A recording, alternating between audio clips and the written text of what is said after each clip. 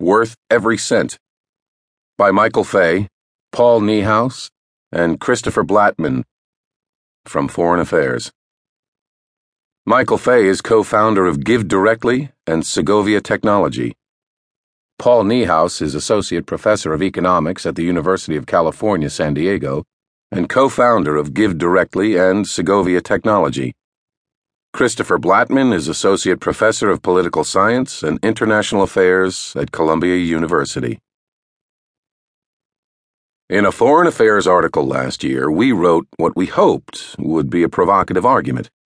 Cash grants to the poor are as good as, or better than, many traditional forms of aid when it comes to reducing poverty.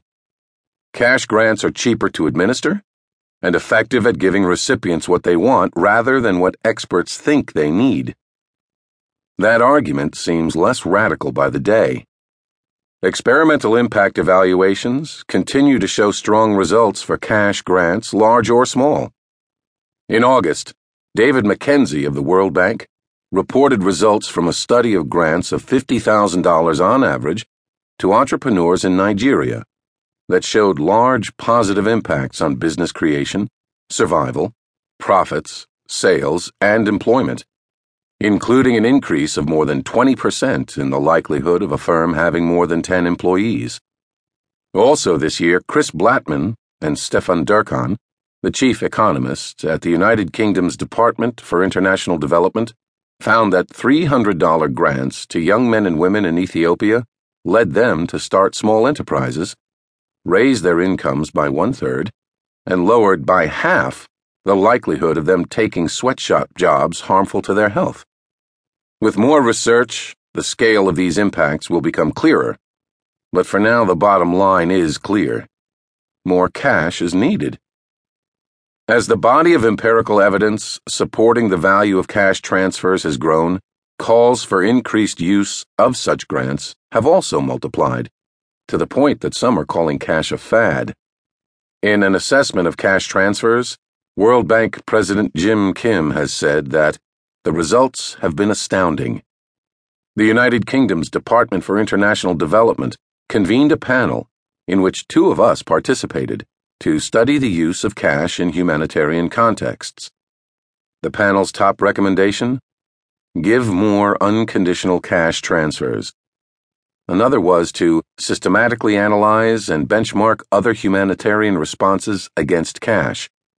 In fact, the 2015 Conservative Party manifesto itself includes a commitment to help people in the UK give or lend money directly to individuals and entrepreneurs around the world. But if there is a fad here, it is to talk about giving money to the poor. Action lags behind. The Overseas Development Institute estimates, for example, that at most 6% of humanitarian assistance is delivered in the form of cash transfers, and even this figure is potentially inflated, as some organizations report vouchers for in-kind goods, such as livestock or food, as cash-based assistance. Although systematic data are lacking, the proportion is unlikely to be higher for other forms of official aid or charitable giving. For all the broad support for cash transfers, not that much cash is being transferred. From theory to reality.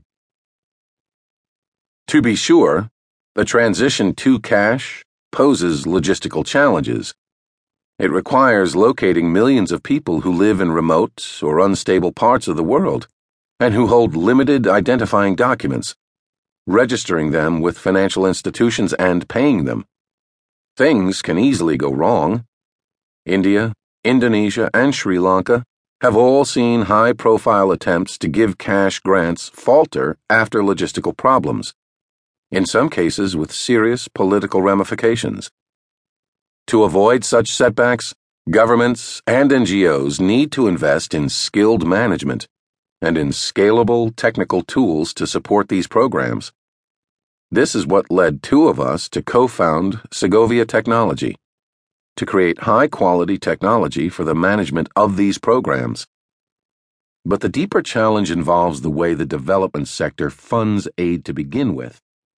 Cash fits everywhere and